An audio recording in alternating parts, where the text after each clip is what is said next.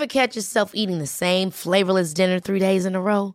Dreaming of something better? Well, HelloFresh is your guilt-free dream come true, baby. It's me, Keke Palmer.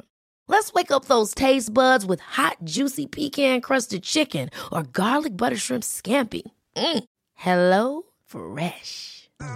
Stop dreaming of all the delicious possibilities and dig in at HelloFresh.com. Let's get this dinner party started.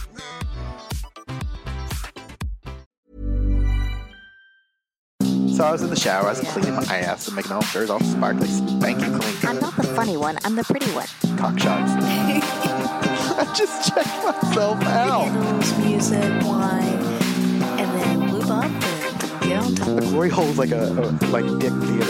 I've imagined your family. Which means your pants had better come off. Mama needs playtime. I see this. We're not sluts. We just love love.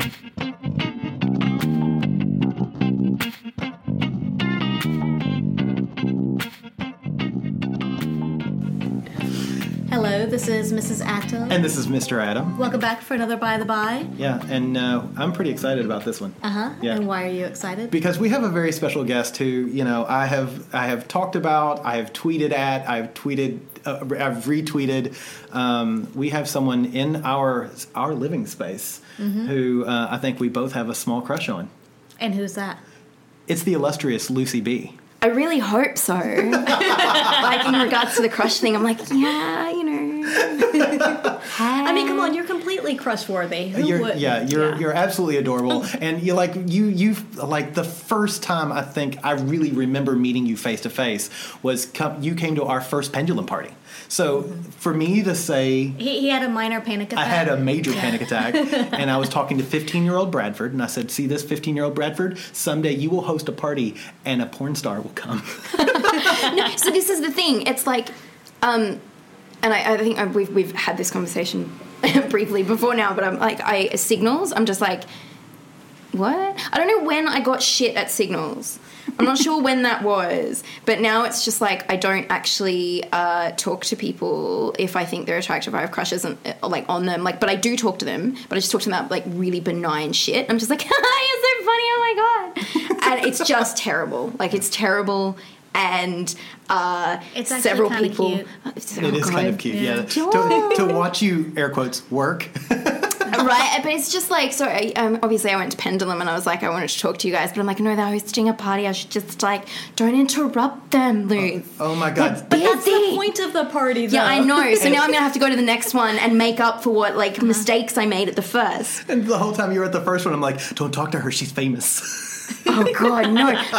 And so you're both terrible. We at are, this. Yeah, we suck at this. That's Perhaps fine. we should go back to passing notes in class. Yeah, exactly. Yeah, will you go to Pendulum with me? Check yes or no. Hey. No, see, this is the thing. I meet people sometimes, particularly when I haven't gotten used to the fact that because of things I've done, people will know me from different places. So I was walking down the street in Melbourne just recently, and someone called my name. And I had my headphones on and I was like pre-coffee. So I was like, I could just ignore this. I could keep on walking and no one would think anything of it because they're noise-cancelling headphones. So, but I'm not that girl. So I turned around and it was someone, and I walked up and I was like, hey! And he was really great. He was like, we haven't met before. And I was like, oh, okay. And I was like, dude, like, I'm a hugger, that's what I do. So I gave him a hug, and he was like, I really love what you do, and asked me about some stuff. He's like, you've been doing so much stuff, and I was like, thanks so much, and natted on for a bit. And I think I'm always more excited than the person who is meeting me, because I'm still like so overwhelmed by the fact that someone is pleased to see me who I don't directly know. I'm like, hey! It happened at Lush once, and the girl was really cute, and she was like, serving me, and like I was buying like 8,000 bath bombs because that's what you do when you go to Lush. And she was like, I saw you on the ABC and it was really great. And I was like, oh really, thank you so much, oh my God. And it was just terrible. Like, it was absolutely like I lose the ability to speak like a normal person, and I bumble on and then leave the store being like, oh fuck, what were you doing? Adorably awkward. What? That's okay. Yeah, and this is the thing. I think sometimes people get the thing that, like, the geek thing or the nerd thing or the dork thing is like a gimmick. And I'm like, no, No, I am that socially fucked, I assure you. Hey. Yeah, it's like, I mean, it's cool to be doing things that mean something to people, and it's cool to be someone that is at least saying stuff that people are really like getting in on and listening to. Like, that's really awesome. But it's like, rather than take that for granted, I'm like legitimately honored when people are like, I've read your stuff, or I've seen you on the internet, or I've done that. And even when it comes to porn, that being said, the exception is like dating websites, when I'm like on a dating like Bumble or like Tinder, and someone's like, I'm a fan of your work, and I'm like, you're not referring to the activism, are you? Cool. And some people manage to do it in a really unseedy way, and some people not so much. Because I love the porn and I love making the porn, and if someone says I really enjoyed the porn, like, that's cool. But, like, some people just make it real gross. And you're just like going, oh, cool, thanks, I'm gonna go now. Yeah, and I mean, I'm starting to use these apps again, and I'm just like, oh, God, what am I, oh, no. There you go, folks. If you swipe right on Lucy and she swipes right on you, don't mention the porn. No, see, okay, there's We're doing it ways in a to mention Do it the in porn. a non-creepy way. Just be like, you did this really cool scene and it was super great. Like, that's cool, but just be like, heavy breathing. I really like your work. Well, that's really hard to type, though, over Tinder. Do you know what? Some people manage. It's usually just like, yeah, you did the porn. I'm like, well, you noticed that, did you? Because I also noticed that. I was there. And like 9 out of 10 people will be like, I saw you in Fake Taxi. And I'll be like, yes. They're like, did you know it was fake? I'm like, yeah, I did know it was Fake Taxi. Oh, my God. The website was called Fake Taxi. I didn't just be like, here's a good way to skip my fare. I'm going to fuck this cab driver. Like, it's just, you sit there and you're like, come now. So we did have a cab driver pick us up from our secret spot a few months ago. And you could tell within the first couple of kilometers that he had something he needed to say to us. He knew where he picked us up. And he goes, "What? How you having a good night?" Yeah. He goes, "Well, where were you?" Like, well, we were at a party near there. He goes, "I know what kind of parties go on there." And he said that he'd been to Couples Club. Yeah. He'd been to the other one, and so he was like, I know. He's like, I can't go to our secret spot because I'm a single guy. And so basically the whole conversation goes up, like, how are the parties? Is it fun? He gets about a kilometer away from our place, and he goes, could I watch you guys have sex? I just want to watch it. And honestly, I got to be honest, if it hadn't been 2 a.m., I'd have been like, sure, buddy, come on up. I think it was more like 3:30, but yeah. Yeah. Like, come on up. We're not paying the fare. Yeah. I legitimately think I've had that conversation with a cab driver. And do you know what the funny thing is? I have like Uber drivers who'll pick me up from like brothels, from other places, or they'll pick me up somewhere where I'm quite well dressed. I'm a well dressed woman going to a hotel. Sometimes they will make assumptions, and you can tell they've made assumptions because they'll be like, where you go? What are you doing? Are you having a good night? So I'll be like, yeah, cool, I'm going, I'm doing this thing, I'm a worker, this is what I do. And instead of going down the sexy route, I will preach to them about the merits of decriminalization. And I actually, there's an amazing Australian activist named Jane Green, and Jane said that when she goes on planes, she will talk to people that she sits next to about decrim. And I have, like, ever since I heard her say that, I'm like, okay, I'm going to do that. So every time I get the chance and someone goes, what do you do? And I'm like, well, fun story. That's smart, though, because it gets the word out. Absolutely. Exactly. Yeah. And it also means that I'm able to sort of explain things in a really down-to-earth and relaxed way. Because a lot of people don't know about it. And when you say to people, like, yeah, look, when I'm in Melbourne, I can't, people can't come to me. I have to go to them. So I'm either going to a hotel or someone's house. And, I don't really want to go to someone's house all the time. And, I can't do these services in this particular state, or I'm required to have health testing in this way by law when, I really take care of my health myself. And when you talk about it to people and you talk about how, ludicrous some of these laws are, they go, wow, that's actually really, really stupid. And it's particularly like older Australian men will be like, wow, you know, that's a bit shit. And I'll be like, yeah, isn't it? So it's like, it's an opportunity to sort of explain things. And I think the other thing is because, I mean, you got to understand when I'm going like sometimes I'm not well dressed. Sometimes I look like a small midgety nerd. And I'm like, which is adorable in itself. Yeah. And I look really chill. And then I'm like, yeah. So I do porn. I don't start with I do porn. I'm just like, oh, I'm a sex worker. Yeah. And they're like, but I'm like, well. All right, so we've got a number of our listeners are from the States. And I mean, I don't know if you know this, but we're from the States. And oh my God, what? I know, right? I thought you were Australian. I know, mate. I'm leaving. But, you know, let's a few questions as to, you know, just the sex work in general. So I guess the first question that I know a lot of people would have is, were you forced into the sex work? Because, you know, we hear a lot of things, and I know you know who we're talking about, when they say that the only women who do sex work are women who are forced into it because they either can't do something else or they don't have a choice. And I know I'm starting off a question with you know, within the first 10 minutes. That's a very, I can see you're like seething. No, I think it's like, I think part of it is like, and I think maybe I've said this before, but I have a really boring origin story. And I refer to it as an origin story because I'm a nerd. You're a fucking superhero, that's why. I'm a comic book nerd, and that's how we roll. But it's like, I worked, I mean, I didn't finish school. You know, I finished half of my HSC, which is the end of year exams here in Australia. And I was doing it half and half because my mum was quite unwell. So while I was doing my schooling, I was also working in a bookstore because I wanted to help, you know, pay the rent and stuff like that. And my mum, who is super supportive and just an awesome human being, had meningitis a couple of times. A couple of times, not just once, a couple, because she doesn't do things by half. I love you, Mum, but shit. So, you know, I had to sort of help out at home a lot more. And it's funny because I'll be like, well, people will be like, you know, they'll talk to me and I was like, I've been working since I was like 14. And I immediately think I'm in the sex industry. And I'm like, no, calm me down. I've been working on and off in like bookstores for like 10 years. So, you know,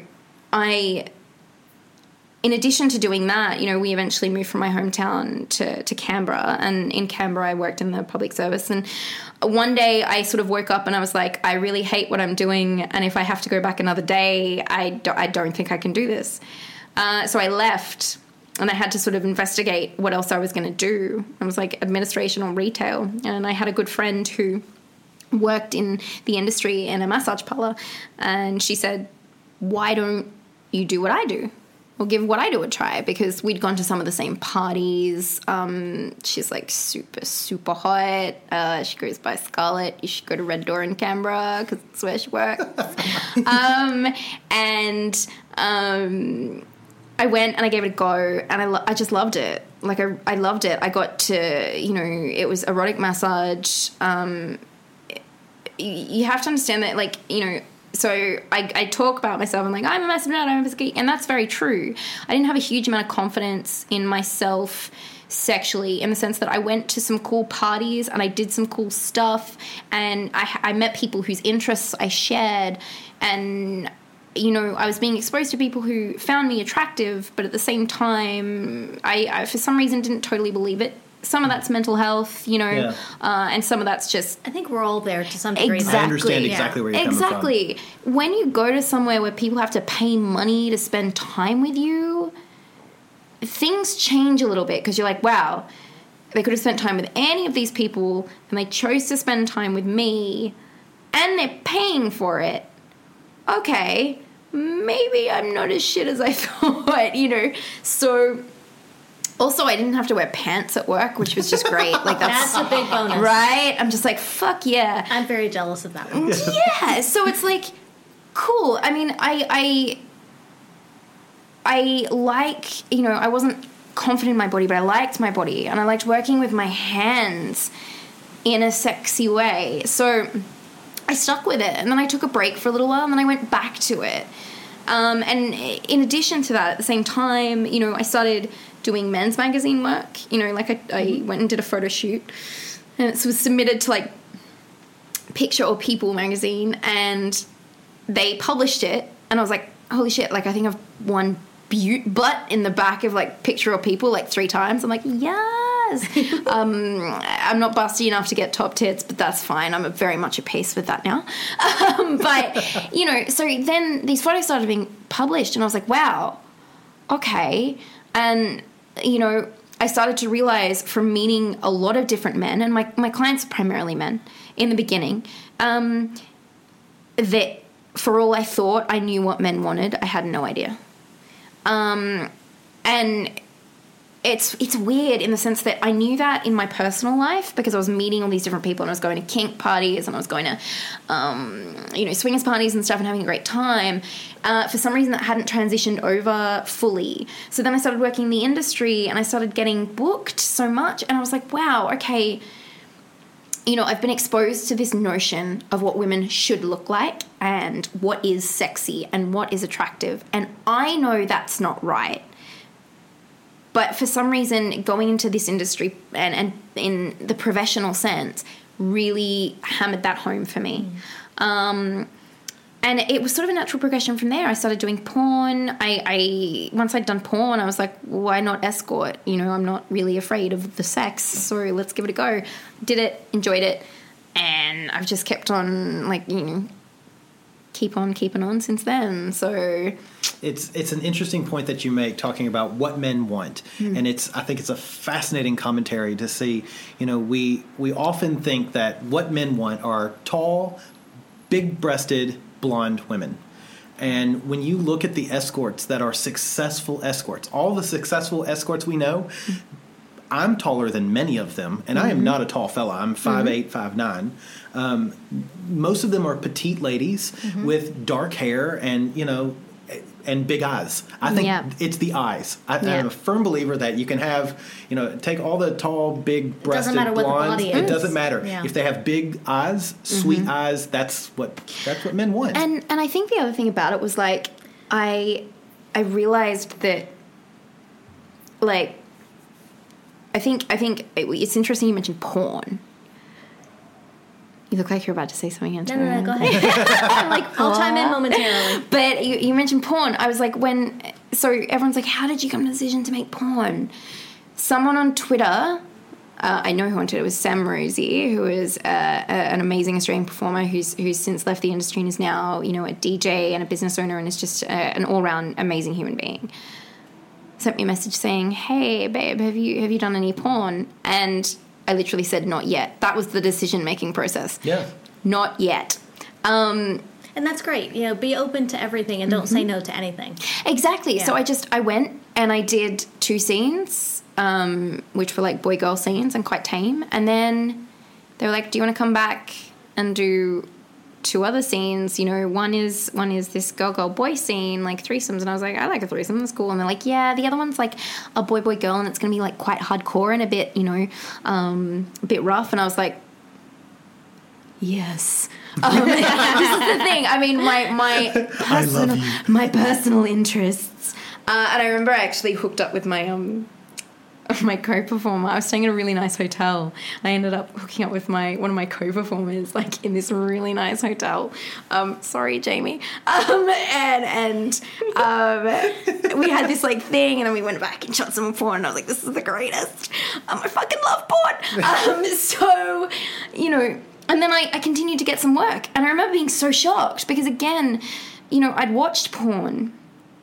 I'd watched some great porn, and I'd also watched some porn that was very much like, yeah, this is the body and this is the face. But, I mean, some of my favourite porn performers didn't fit that mould. You know, Joanna Angel and Stoya and stuff like that didn't fit that mould. And it was funny that I would watch their stuff, but I still hadn't I was still so nervous and so terrified that I wouldn't, you know, I'm like, oh, I'm going to do this one porn and then no one's going to want to shoot me again. And that wasn't the case.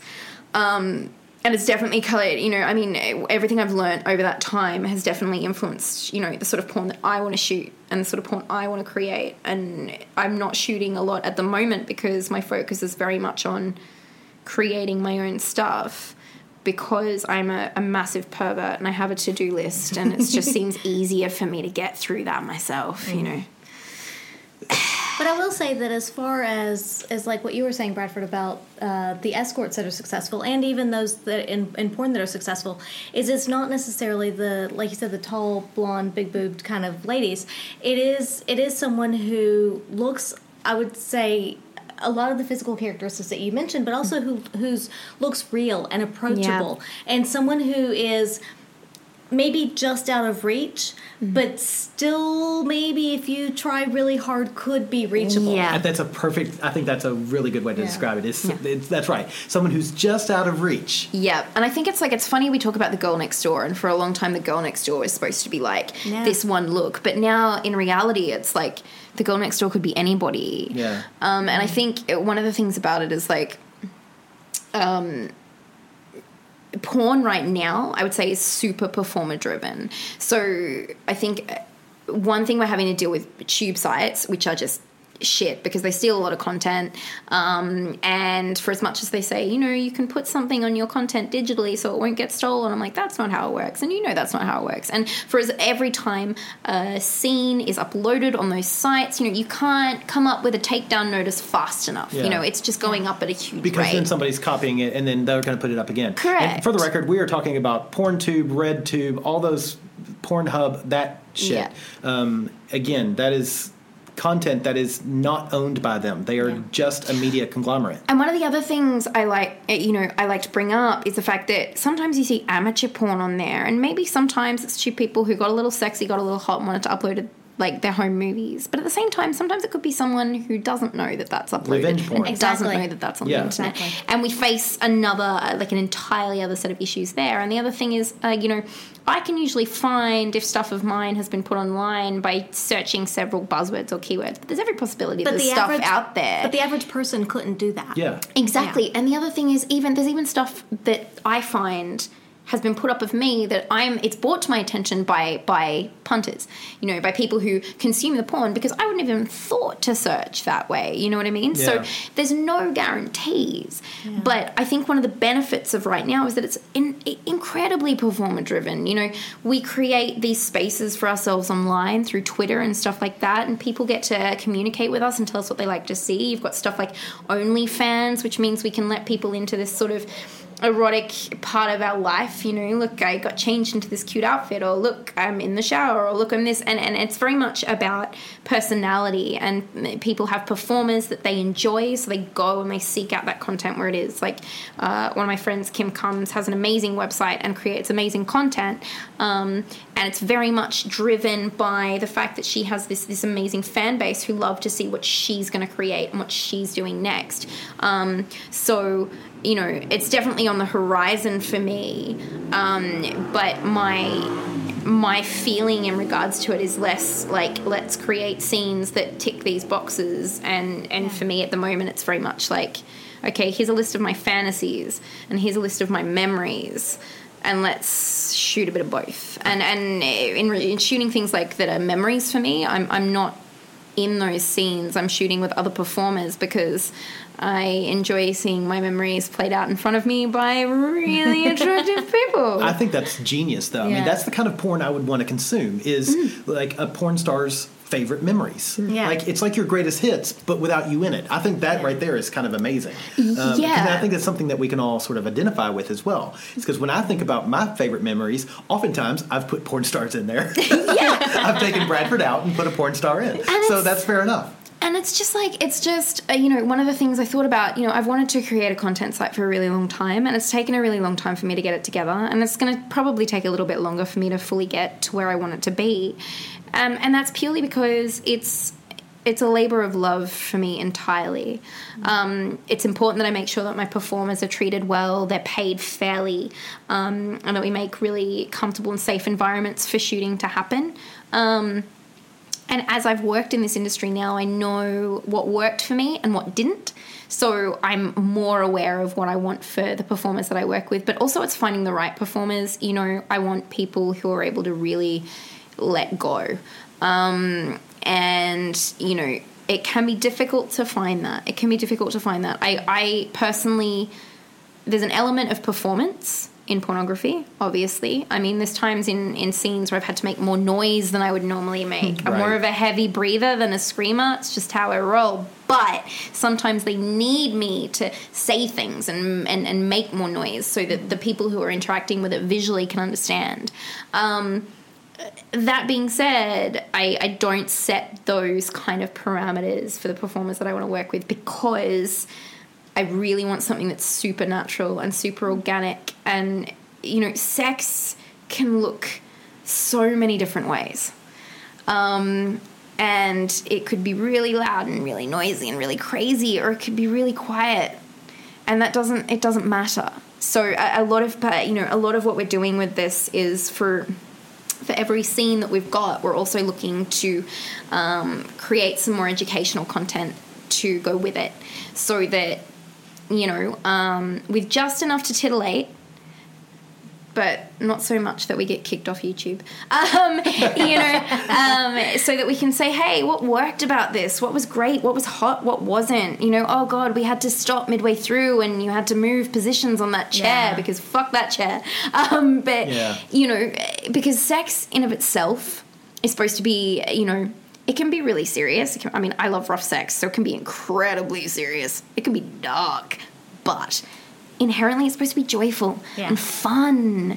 And We've often said that about sex, because the number of times that we laugh during sex, and even there's times that you just start laughing uncontrollably, and we have to stop for a moment.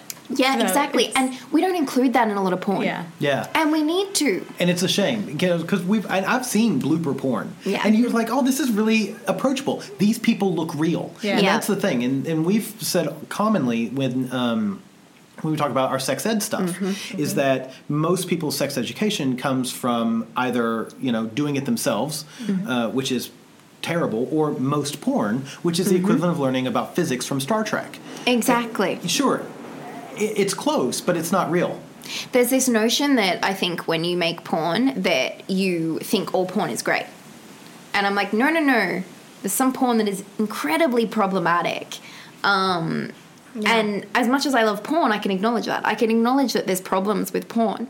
And we want to get more porn out there that's less problematic. But at the same time, I think a lot of the problems with porn could be alleviated by ensuring that people have a good, like, porn sex education, in the sense that I teach young people to be incredibly media savvy with all other sorts of media. But when it comes to porn, we don't sort of talk about it. Exactly. And that's a problem. And that means that people are sort of, you know, they're learning, and they're learning shit things from porn. I mean, I'm pretty sure I've learned some shit things from porn. I think we all have. Yeah. Unfortunately, I've been able to, like, move out of that. But, you know, I mean, there's porn that I've watched that makes me incredibly uncomfortable. And then I worry that a young person would watch. And I think there's a lot of pornographers that don't think it's our responsibility to educate young people, because they're like, we're making stuff for adults. And I do understand that frustration. But for me, it's something that kind of keeps me up at night. So I think in making the stuff that I'm making this year, it's very much, I want to make sure that that's a part of it.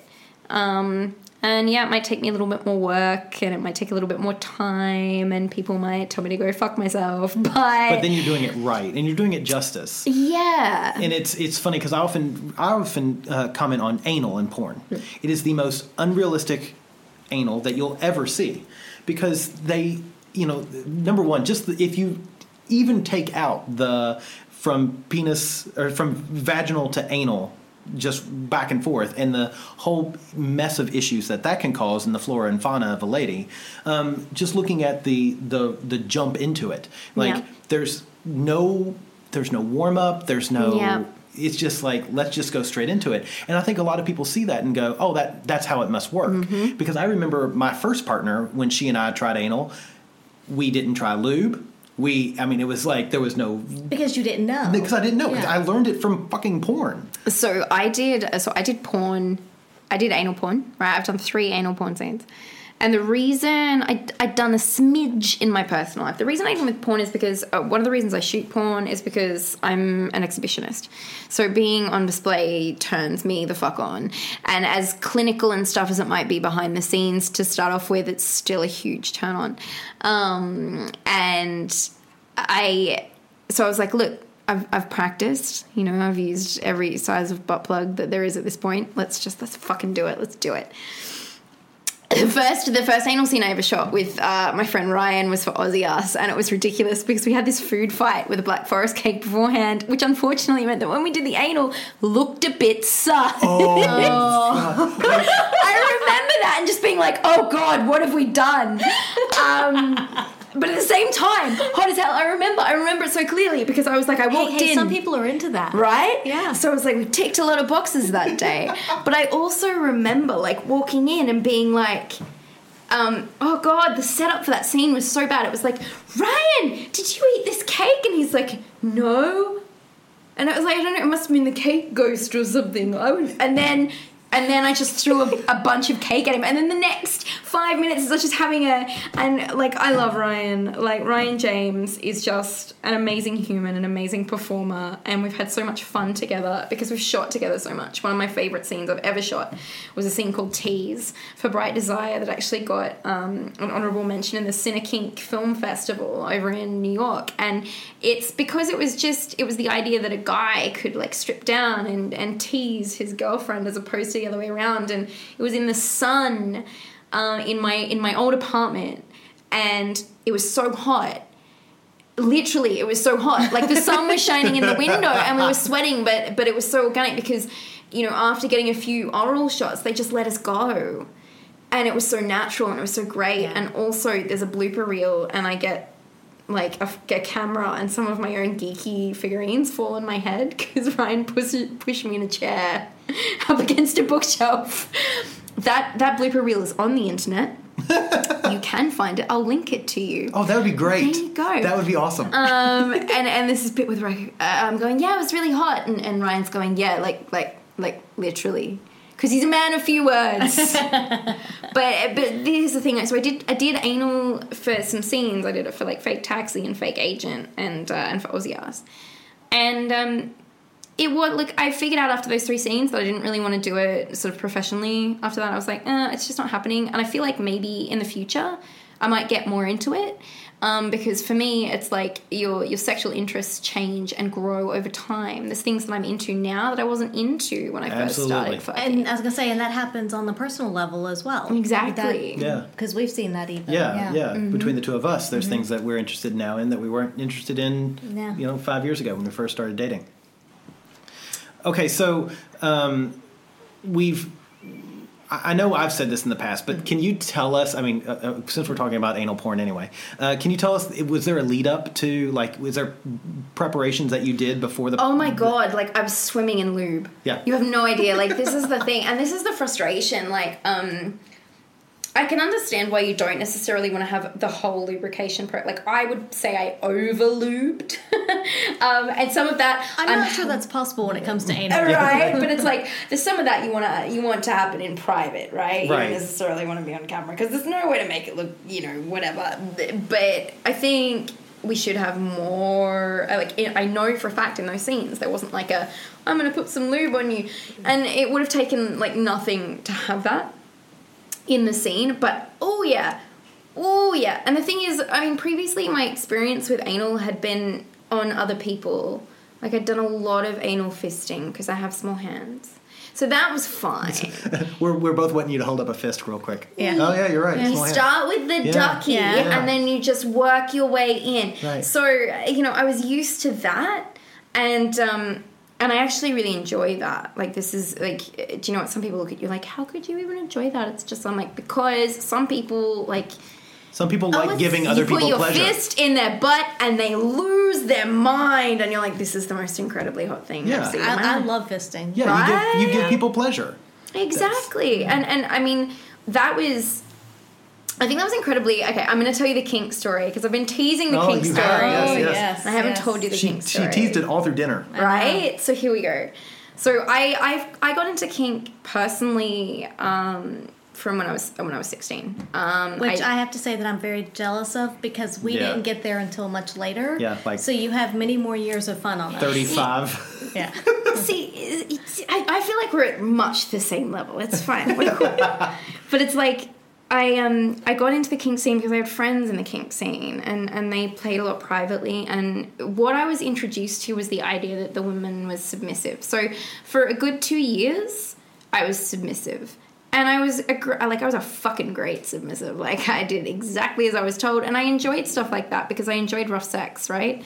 So I'd lost my virginity before then, and I enjoyed sex. I just found being physically intimate with people really, really great. And I'd been given the brunt of my sex education by friends who were like flamboyantly gay men. So they told me everything and they did not hold back. And I was really fortunate in that because I was growing up in a place where I was going to a Catholic school and it was all a bit shithouse. That being said, I've given a blowjob in a church. Praise Jesus. And I was going to say, your sex education sounds probably very similar to what we had in the U.S., which was abstinence. Yes. Yeah, look, do you know what? And it wasn't even, I mean, I remember we had a guy who came to the school to talk about. When you're ready to pop the question, the last thing you want to do is second-guess the ring. At BlueNile.com, you can design a one-of-a-kind ring with the ease and convenience of shopping online. Choose your diamond and setting. When you find the one, you'll get it delivered right to your door. Go to BlueNile.com and use promo code LISTEN to get $50 off your purchase of $500 or more. That's code LISTEN at BlueNile.com for $50 off your purchase. BlueNile.com, code LISTEN. Ever catch yourself eating the same flavorless dinner 3 days in a row? Dreaming of something better? Well, HelloFresh is your guilt-free dream come true, baby. It's me, Keke Palmer. Let's wake up those taste buds with hot, juicy pecan-crusted chicken or garlic butter shrimp scampi. Hello Fresh. Stop dreaming of all the delicious possibilities and dig in at HelloFresh.com. Let's get this dinner party started.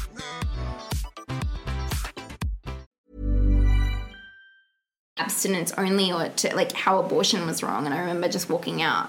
Yeah. I was like, I need to go to the toilet and not come back because I was like, this is shit. This is absolute shit. So, you know, I was lucky in that I was spending time with people outside of that through like other interests I had and through friends outside of that gave me more of a realistic sex education, perhaps a hyper realistic sex education. So I was fortunate. You know, I learned what safer sex was from the very start, and that was really good. Yeah. So I remember, you know, I was very subby, and I had, you know, guys that came into my life who were doms who were great, and then I had some that were not so great. And I was spending a lot of time, you know, at private events here and private events in Sydney, and some people get really squeaked out. They're like, oh, but age. And I'm like, yeah, but I mean, you experience sexuality when you're a teenager, like that's what you do, and sometimes you do it this way and sometimes you do it that way, and I don't feel any negativity or concern about like the age at which I started to experience certain things. But my one of my best friends was gay, and he had a female dom. So he was gay, but he liked that he had this amazing, stunning, impeccably dressed dom who just belted the shit out of him. Anyway, he always said to me that he thought I was more dominant than I was submissive. Like, I could get everything right, and I think that was the thing for me. I liked getting things right. I liked being well-behaved. I liked doing the right thing. Because I was bookish, and that was my jam.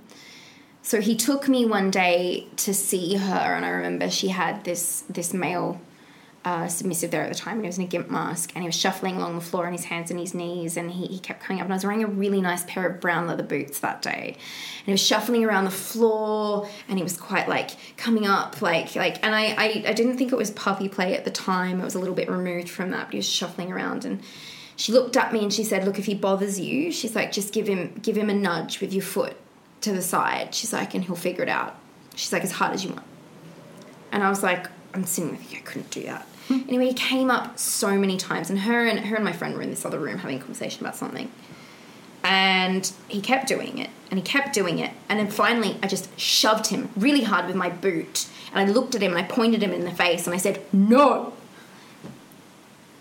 And that was when my friend came out, and he was with his drum, and he looked at her and he said, I fucking told you. And So then I started to learn from her everything I knew, and I had very specific interests. Like, my interests don't range outside of, like, I'm interested in what I'm interested in. I don't feel the need to go beyond that. Sometimes it comes into my professional life in the sense that I have clients who enjoy seeing me for specific things. I love impact play. I'm a sadist. So inflicting pain makes me happy, but only if the person I'm with is enjoying. Okay. I'll preface that. Sometimes they're not enjoying the pain, but they're at least down with the pain. So Right. I enjoy Yes. that too. I'm not Yes. going to pretend like, I'm just like, only if they're enjoying it, because to be fair, sometimes if they're not enjoying it, that's great too. But But at it's some level, fine. even if they're not actively enjoying it, they're getting Correct. something out of it. Exactly, So, yeah. exactly correct. So when it's consensual and it's by that makes me happy. But I love riding crops. I love floggers. I love paddles. These are my things. I never liked whips because my arms are short and I find it like hard to wrangle them. Yeah. You know, and pointy, sharp, anything, great. I don't like sounding because I'm not, I've tried it before and I wasn't very good at it. And my teacher tried to teach me about it and it just didn't stick. So I stick to what I know. And I love that and I enjoy that. And, it's not something I say I openly advertise either. I have certain clients who I've built a really good connection with and we're able to enjoy that together. I couldn't just take on anyone. Because it's about trust. Yeah, and it's because Yeah. I don't feel like I'm necessarily well trained enough to do that. People who are professional DOMs in the industry have learnt for a lot longer than I have, and are proficient in so many more things. And I like to stay in my lane, which is like these things and these things only with the people that I know. But at the same best. time, if you have that relationship with someone and they have the trust in you and you have that rapport and you know each other's boundaries to some degree, then that makes it very easy and very comfortable to do that with. Yes, and I also just really love submissive men. Like, don't get me wrong, submissive women are fantastic and they make slightly cuter noises when you hit them with things. But submissive men, whew, I make cute noise when I get hit. Heaven. Right? Yeah, you do. This is true. I'm not saying submissive men don't make cute noises. But also I think, I don't know, I think I have a penchant for the bratty sub, and women tend to be bratty subs way I more than know, men. See, right? I Like, can't oof. do the bratty thing. Yeah, He's had a bratty partner before, and it was actually one of the few times that you were Dom. Yeah. I don't have patience for the bratty. Yeah. But my mom ran a daycare, so I know Yeah. how to take care of the brats. I think I've mastered this point where I can look at someone with a raised eyebrow and a face that turns a brat into a quivering ball of mush. Yeah. And it's taken me a long time, but it's like, I'm sorry, what did you say? And the important thing for me is like, don't yell. You don't need to yell. You just mean like, I'm not angry. I'm just disappointed. Oh, you need that's to find a way worse. to deal with See, it. she has the like Southern Mama thing. Yes, she does. Yeah. Bless your heart. Yeah. My honey, well, I'm not angry with you. Mama's just disappointed, and Mama's gonna make you pay. Yeah, see, this is the thing, and I think part of that is because I think the worst thing my mother ever said to me was like, I'm not angry, I'm not... Yeah. And I say this, people are like, where do you think you got this like Dom part of you from? I'm like, my mum. My mum's not in the scene. My mum doesn't do anything like that, but I feel like if she did, she'd be really good at it. And she scares the shit out of me. I love you, Carrie. Please don't say no. My mum, she's just amazing. And I remember when I first got into kink and I was supposed to be in kink professionally, she's like, you get it all from me, don't you? And I'm like, yes.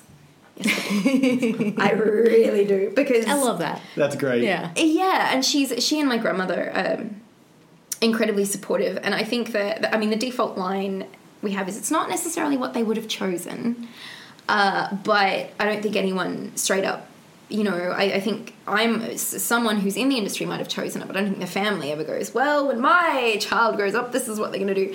But my mum's been to see me speak a few times at a few different events, and she was very much like, this is where you need to be. And she also had the opportunity to meet a lot of workers who,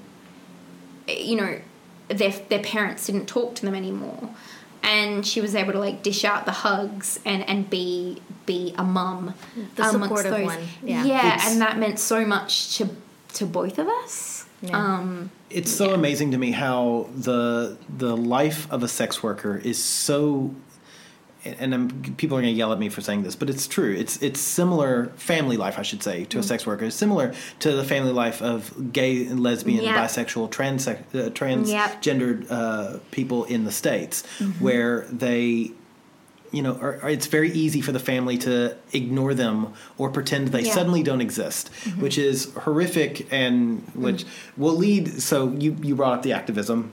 One of the reasons that I think Angela and I both admire you is how well-spoken and passionate you are about the protection of sex workers and their health and whatnot. Before we get into that and into their rights, but before we get into that, I know a question that I asked you because you were throwing around acronyms on Twitter. Yeah. This has probably been a year ago, and I was like, I'm sorry, Swerf and Turf sounds like the worst possible thing that you could order it's like the worst from a restaurant. pub meal ever, because they have the surf and turf at like what is it, at pubs in Australia? It's like prawns and like a steak. And a shitty steak, which I didn't realize how close it was to reality. But so Swerf, SWERF. Sex work exclusionary radical feminist. And TERF. Trans exclusionary radical feminist. And I know this is going to sound terrible, but it's comforting to me that they overlap because it means that you can just have at them for everything all at once. Because it's often that people who are basically the implication is that their feminism is not intersectional. And in my opinion, the only way we go forward as a movement is if it's intersexual. Or intersectional rather. I joke, and I'm pretty sure plenty of people have made the joke. It's like the worst pub meal in the world. And I was like, I don't understand what she's talking about. So I private messaged you because I didn't want to come out like a complete idiot, but I'm very happy coming out as a complete idiot right now. So I guess I'm sure we both have a million questions. Do you? Well, you mentioned we were talking earlier about the sex workers' rights and things, and I know that there are some things on the table at the moment. Specifically in the U.S. In the U.S. particularly, so we're speaking to you, U.S. listeners. Pay attention. This affects all of you. Yeah. Okay, so we have SESTA and FOSTA, and effectively what they're being sort of pushed as by like mainstream celebrities like Amy Schumer and stuff like that is that they're going to stop trafficking. So they're going to enable people to like sue websites that may have willingly or knowingly promoted trafficking. So Backpage or even Twitter, it's supposed to be this really great thing and it's going to enable them to sue them and all this other stuff. But at the end of the day, it's not really what it does. If you check out certain some people on Instagram that probably explain it way better than I am because they're US sex workers and they have a better gleam on it. So Miss Andura, I'm probably getting the name wrong. Can you spell it? MSANDRRE. Okay.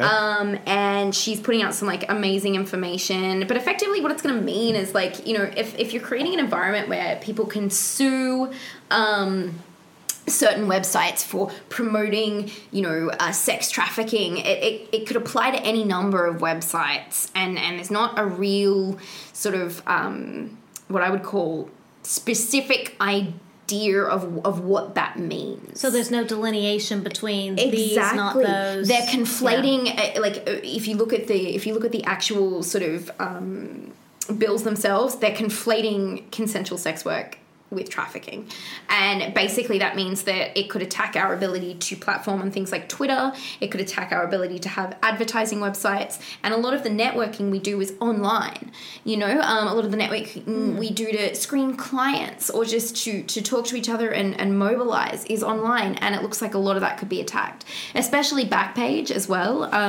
And the problem I have is that this bill doesn't acknowledge the fact that Backpage has worked with law enforcement to try and help them weed out traffickers and stuff like that. So basically, if you're making it impossible, I think, for me personally, what it boils down to is they think that if they make it impossible for them to advertise, it'll all just go away. My concern personally, okay, you make it impossible for someone to make money off this person anymore. What do you think they're going to do? Just let them go? I don't think that's the case at all. No. They're going to kill them. Yes, and let's be realistic. I always try to let's be realistic. Most of the U.S. revolves around church. Yeah. A very religious Yes. country. Yeah. Well, no matter what you believe, the U.S. is a very religious country. This is the equivalent of deciding to go into church or being kidnapped and into a cult. Both of them are religious Yeah. happenings, and it's just as likely. It's just as likely you're being trafficked as it is to be kidnapped and go to a cult. It is. I'm not saying we shouldn't try to stop this from happening, Yeah. but you don't shut down all church No. or all churches because you're afraid of a very small percentage. And using that analogy, it's very hard to, or it can be hard to look at someone and know whether they are in a cult unwillingly or Yeah. willingly going to a church. Yes. All you know is that they're there without doing a lot more research. Exactly. And what's frustrated me is, they've made these attacks specifically on Backpage before. So MasterCard and Visa decided they wouldn't allow Backpage to use their services for adult industry ads. And what I found frustrating about that is if you look at the statistics in regards to how many people the Cook County Sheriff has actually got for trafficking, it's not great. Their stats are fucking terrible. And if they were using the fact that, okay, if what they say is true and that a lot of traffickers are advertising people on Backpage, why are you not investigating those ads? Yeah. Why are you not using that for what it could be? What you're effectively doing is sending the industry, and by that notion, traffickers underground and making them harder to find. And then that makes it much worse for those who are actually being trafficked. Exactly. And a lot more difficult for those who are just trying to make a living. And the law as it stands means that someone who has been trafficked could actually go and be like, I was trafficked, here is where I am, but the likelihood is they would get in trouble for being a sex worker. So it's not helpful in any point. Victim blaming. At the moment, it looks like, Sester and Foster are going to be on the floor next week. So if you have the chance to call your senators, by all means, go for it. It would mean the world for us. If you enjoy the content that you see online from sex workers, do it, because all the websites that we currently use could be attacked. Twitter, OnlyFans, anything. It could attack porn websites. It could attack all sorts of stuff. Any ability we have to independently mobilize and engage with you could be attacked, and it's really scary. It's really scary because a lot of that has to do with the fact that we interact online to ensure our own safety, amongst other things, and I find it incredibly frustrating. It's a lot of different social media websites and otherwise already discriminate against us, despite having made a lot of their money and having a lot of their traffic to do with us. Looking at you, Facebook. Yeah, right? So it's Twitter definitely locks out with the fact that we are so active and so mobile on their websites. A lot of people seem to think that shadow banning is more to do with the fact that there's a lot of traffic going on and it looks like spam, and not to do with the fact that we're in the industry. And I personally don't believe that. I think many people are trying to get the industry, offline as best as they can, but they don't want to acknowledge that they just want to kick people off the internet because that would make them look bad. I think, you look at stuff like Foster and Sester, and you look at stuff like the Swedish model. The idea is to make working in the industry so incredibly difficult that we'll just give up. And the thing is, some of us might do that, but plenty of us don't have the choice.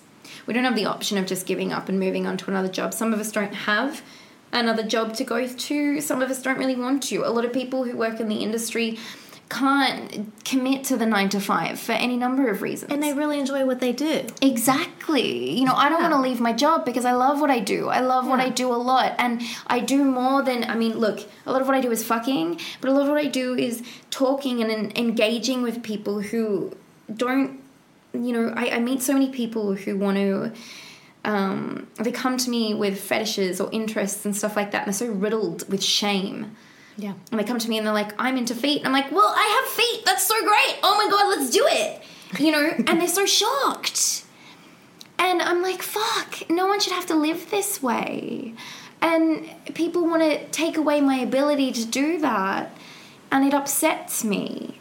And it upsets me that they want to create an environment where workers are like, I am a privileged worker. Right? This is the thing. I work from home, I am white. I have a lot going for me that other workers do not. And that's a fact. No one deserves to be unsafe in this industry regardless of how they work. No one at all. And it irritates me that the solution to the problem of the sex industry is that they just want to make it so difficult for us to work in the hope that we'll just go away.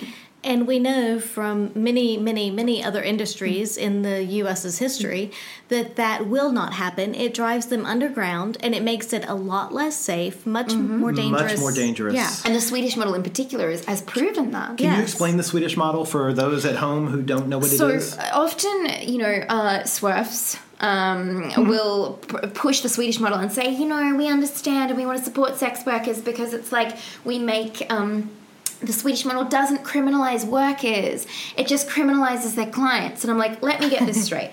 You want to make our lives better by making it damn near impossible for us to work. Now, in Sweden, we're hearing reports of people who are having police officers camp outside their place of residence or work so that they can jump on clients when they leave a worker's home. We've got workers being kicked out of their homes because it's illegal to live off the proceeds of prostitution, so landlords could technically be fined, sued otherwise. We've had reports of people, like we had a report of a woman whose son who lived with her was charged. So this is the thing, there is no clarity here, and we've had France adopt this model. They're thinking of bringing this, people are pushing for this model in Australia all the time in different states, and it's like, it's a sneaky way of trying to just get rid of the industry in its entirety. And I just sit there and I'm like, really? The only model that is good is pure decriminalisation. And that doesn't mean that we're all going to be footloose and fancy free and doing whatever the fuck we want, but it means that the police are able to help us because we are more at risk than anyone else of being abused, assaulted, raped, murdered. And the thing is, when the assaults and murders of our community aren't taken seriously, and someone goes out and they're on bail, like in Melbourne and Victoria, and has the opportunity to murder someone else, like as what happened with Jill Meagher. Now, her husband came out when that first happened and said, hey, if someone had taken the assaults of these sex workers more seriously, this guy wouldn't have been on bail and he wouldn't have killed my wife. But since then, he's hooked up with an abolitionist group in Ireland to promote the message that real men don't pay for sex. They don't buy people. Now, no one fucking buys me. I'm sitting here in front of you. If someone had bought me, I probably wouldn't be. Right? You make a very good point. Correct. Yeah. So it's like, here's the thing. I perform services that involve the use of my body, and perhaps they're more intimate than, say, a masseuse or a nurse or anyone else who uses their body, but that's effectively along the same lines. I choose what parts of my body that I use. Some parts of my body I don't use. Anal. But this is the thing. I make these choices. And I love what I do. Now, I'm not going to say that everybody loves what they do in this industry. That would be a lie. Can you give me any industry in which everyone enjoys everything they Correct. do? No. Yeah, I can't. Correct. Yes, I can think of my own colleagues, and half of us hate what we do half the time. Exactly. Yeah. But at the end of the day, whether we like what we do or not, we deserve to be safe in what we do. Absolutely. Yes. We deserve to be supported in what we do. And the thing is, what we've learned now we've had decriminalisation in New South Wales for quite some time now, and we had decriminalisation because of the Wood Commission, which found that it was impossible for police to, look after us as well as, be in charge of stipulating what the industry could and couldn't do, right? It just didn't work, and there was a lot of corruption. So they decided that decriminalisation was the best way to go, right? So it means that, if I get assaulted, I can go to a police officer in New South Wales and have them take me seriously. I can't guarantee that in New South Wales or in Victoria. I can't guarantee that in Queensland. We've had many, many cases in Queensland of assault recently, and the first case that makes the news is that a sex worker assaulted a client, and that made the news. But we had countless examples of otherwise and that didn't make the news. And that's a problem. So does that drive sex workers out of that area, or does it just drive them more underground? I think it drives them more underground. I think what I it would means, suspect. yeah, I think it means that, you know, we go to each other for support and we're doing our best to support each other. But I mean, the laws differ everywhere and they're kind of fucked everywhere except New South Wales. You know, when you look at somewhere like Queensland, you know, it's like you can't have a receptionist or an assistant. You can only have a message taker who knows only enough to keep you safe, but there's no real consensus on what enough to keep you safe is, you know, and we can't do certain services, you know, in Queensland, which again implies that we don't look after ourselves and then we don't have the knowledge to be able to make the decisions that keep us safest. You know, I mean, they often stipulate in certain states about services, including like uncovered oral and for stuff like that. And I sit there and I think, at any given night, in any given city in this country, someone is meeting someone from Tinder. Oh, yeah. And they're doing something that we would identify as unsafe. Oh, yeah. Absolutely. I think there's more than just... you might actually narrow that down to any given block or maybe at least any given suburb. This is the thing. Yeah. I mean, our work is involving... You guys are probably much safer than the general public. We do, and there were studies done Yeah. into sex workers in New South Wales that actually stated that stated, you know, the rate of STIs amongst sex workers is lower than the general public, you know, and there's increases in STIs in the general public, mostly amongst older members of the community, because they think just because we can't get pregnant, we can do whatever the fuck we want. Our work is our bodies, you know, our work is our bodies, and it would be really silly if we didn't pay attention to that. And that doesn't mean there's not a margin for error or mistakes, but there's a margin for error and mistakes in everything. Anyone and everything. I get tested more than anyone I know. Part of that, you know, and the funny thing for me as well is that outside of having to do it for work, outside of doing that because I like to be a smart, you know, sexual human being, I just really don't like being sick. That's really what it boils down to, and I don't know many people who do enjoy being sick. So yeah, we look after ourselves, we pay attention, and we are probably better educated about sex education and about STIs than the general public by far. Yeah. So, you know, this is a lot of our frustration. I mean, what can you do? So a couple of things that you said rang a bell with me. I recently listened to the February 23rd edition of the TED Radio Hour, which was on confronting stigma. And so they had a sex worker and activist named Juno Mack from the UK. And she said two things that struck really a bell with me, which was, the first one was what we need to do is stop worrying about if our daughters become sex workers, how to prevent that. And how, more importantly, is how do we keep our daughters safe if they're sex workers? Exactly. And It's a slightly different perspective shift, but it's an important It's extremely important because it's always going to be there. It is. I mean, they joke it's the oldest profession. Well, they say it is the oldest profession. For a reason. It makes sense, and it will always be here. No matter what you do, you cannot erase it. Except one of the things that always frustrates me is when people go, you know, they boil it down to simply like, what would you do if your daughter? And sometimes we even say this, you know, we are daughters, we are wives, we're mothers, we're family. And I'm like, that shouldn't matter. No. We're human beings. Yes.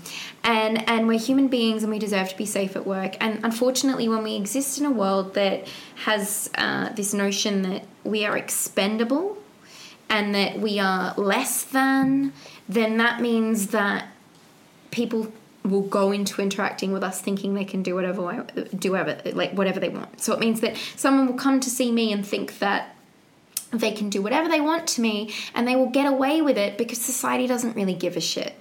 And, you know, I used to be, you know, in the course of the activism I've done in the last few years, I've been very much like, I want to explain to people, I want to be patient, I want to be understanding. And now I'm just pissed off because, you know, and it makes people uncomfortable because I will say things like, we're dying right now.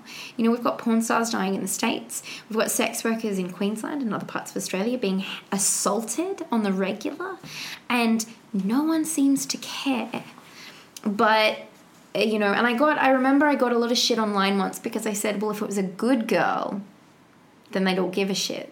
And I hate putting it that way, but that's the thing. It's not only just sex workers. If a woman is sexual, Yeah. Yeah. right? Yeah. If a woman is open and honest and upfront about her sexuality, then it's like, well, look at what she was wearing. Look at what she was doing. It's not just us. This impacts broader than just us, and it is a stigma that exists against women that are sexual all the world over. And that's a problem. Well, it goes back to it's patriarchal. Mm-hmm. You know, it's because the patriarchy. You know, and I'm stealing this from Buffering. You know, the Vampire Slayer. Yeah. But you know, they're always singing about or fighting about fight the patriarchy, and it's very much that. It's that women who are confident and who are sexual and who it shouldn't matter how you dress. If guys can control themselves based on what you wear, then that's the problem with the guys, not with the females. But if you flip that and you say that, because a woman is sexual and confident and, whatever, that it's acceptable for whatever happens to her, what about guys who are the same way? It's not the same for the guys. If you flip that completely, then people would not accept that. And the thing that I like to remind people is so I'm a feminist. Quite comfortably so. I often get a lot of shit. They're like, some guys will think that I'm not a feminist because I'm so open about my sexuality and stuff like that. And some people will be like, oh, well, you shouldn't be a feminist because you're contributing to oppression against women by the industry you're in.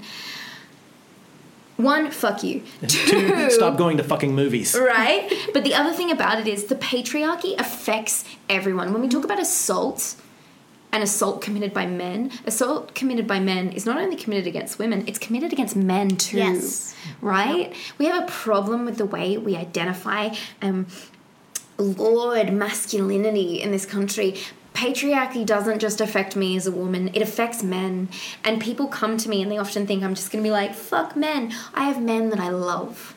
I have men that are lovers. I have men that are friends. I have men that I would die for. They're family. They're family, and I love them to pieces. And the way that society expects them to act and the way that society treats them is despicable. They are not given the opportunity to be open about their feelings, about their sexuality. They're expected to perform a certain way, and that's fucked up. So when I talk about patriarchy, I'm not just talking about how it affects me. I'm talking about how it affects the men that I love. And people will come at me sometimes and think that I'm just going to be like, oh yeah, I'm just some radical feminist, fuck men. I love men. Men form a very great tapestry of my career and otherwise, and I am my partner is a man, so if I really hated men, we'd probably be in a really fucking awkward situation, wouldn't we? It wouldn't make much sense at all, but this is what people don't understand. And I honestly find it hilarious because I will go to events, I'll go to situations in which I'm asked to talk, and people from MRA groups will come up and be like, oh, you feminists, and men have issues too. And I'll be like, I totally agree. The suicide rate as it regards to men is, particularly in Australia, is terrible. The way the family court treats men is horrific. Now, in this case, when I was growing up and the family court, I was involved with the family court, I should have been with my mother. My father wasn't a great person. But there are times when it is unbelievably the opposite, and that is terrible. Yes. And they look at me and they can't say anything because they're expecting me to just be like, oh, fuck all the men. No. The people I know that do the most for men in communities and that do the most for the mental health of men and who look after all men, including trans men, they don't call themselves MRAs. So I'm quite comfortable interacting with them. But I think it's a cause of much frustration for me because the patriarchy really fucks with everybody, no matter who you are. Yeah, I would agree. Mm-hmm. Yeah, unless you're old and white. I mean, then you're sweet, aren't you? No probs. Kidding. Those fuckers have prostate problems. No, so So, do you have any other questions? I mean, we could go on and on and on for hours, I'm sure. And I think that we would definitely love to have you back on if you'd like to be on again. Yeah. Hey. Did you have any? I think we've covered a lot for tonight. We really have. It's been great. So where can people find you on the interwebs and Twitterverses? So you can find me on Instagram as Lucy B Official, and that's Lucy LucieBee official. I post the censored stuff there. If you go to Twitter, it's like a pornographic free-for-all. So go to Lucy B. Yay, Twitter. XXX, which is how we met. LucieBee XXX. But I will say, if you don't vote no for Foster and Sesta, you may not find me on Twitter in all my pornographic free-for-all for too much longer. Sad face. Please vote no. Call your senators. Do what you can. Every little bit counts, and we appreciate you, and we appreciate what you do. If you find me on Twitter, I talk a lot about mental health and stuff like that, and openly about a lot of different things. And I think that's really important. So feel free to message me and talk to me about that stuff, because I always have time for people, no matter what. That is absolutely true. Mm-hmm. Excellent. Thank you so much. It's been like exciting and honor and yay. You fed me. Thank you for feeding me. Anytime. See, I know how to get to, you just open the kitchen and, people will come. So thank you guys very much for listening. We are By the By Podcast. You can find us on Twitter, Facebook, and Instagram at By the By Podcast. Email us your questions, comments, rude remarks. If you have a special question for Lucy for next time you come on, next time she comes on, and you're too shy to ask her yourself, yes. Do it. You can email us. I want all the questions. bytheby@gmail.com. Or I'm sorry, I don't even know what our fucking address is. See, I'm all flustered now. theatomsoflove@gmail.com. That's our email address. Mm-hmm, yeah. Mm-hmm. And you want to say anything else? Website? You forgot the website. Yeah, the website. Yeah, www.bytheby.com.au. Mm-hmm. Yeah. Oh my God, go to the Pendulum Parties. They're hot as hell. Yes. Yeah, the next one is May 18th is the next Pendulum Party. So that's a good time for anyone who is bisexual, bi-curious, just wants to play a little more openly with their partner, kind of watch and see if you and your partner are into it or what's going on.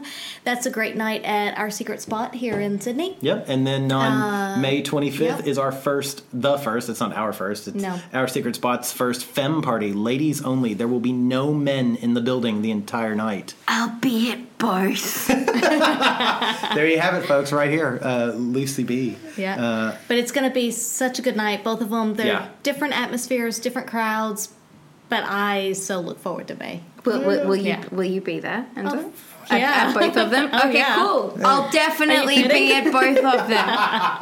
Yeah, so good. May 18th and May 25th at our secret spot. Woo. See you guys soon. Planning for your next trip? Elevate your travel style with Quince. Quince has all the jet-setting essentials you'll want for your next getaway, like European linen, premium luggage options, buttery soft Italian leather bags, and so much more. And is all priced at 50 to 80% less than similar brands. Plus, Quince only works with factories that use safe and ethical manufacturing practices. Pack your bags with high-quality essentials you'll be wearing for vacations to come with Quince. Go to quince.com/pack for free shipping and 365-day returns.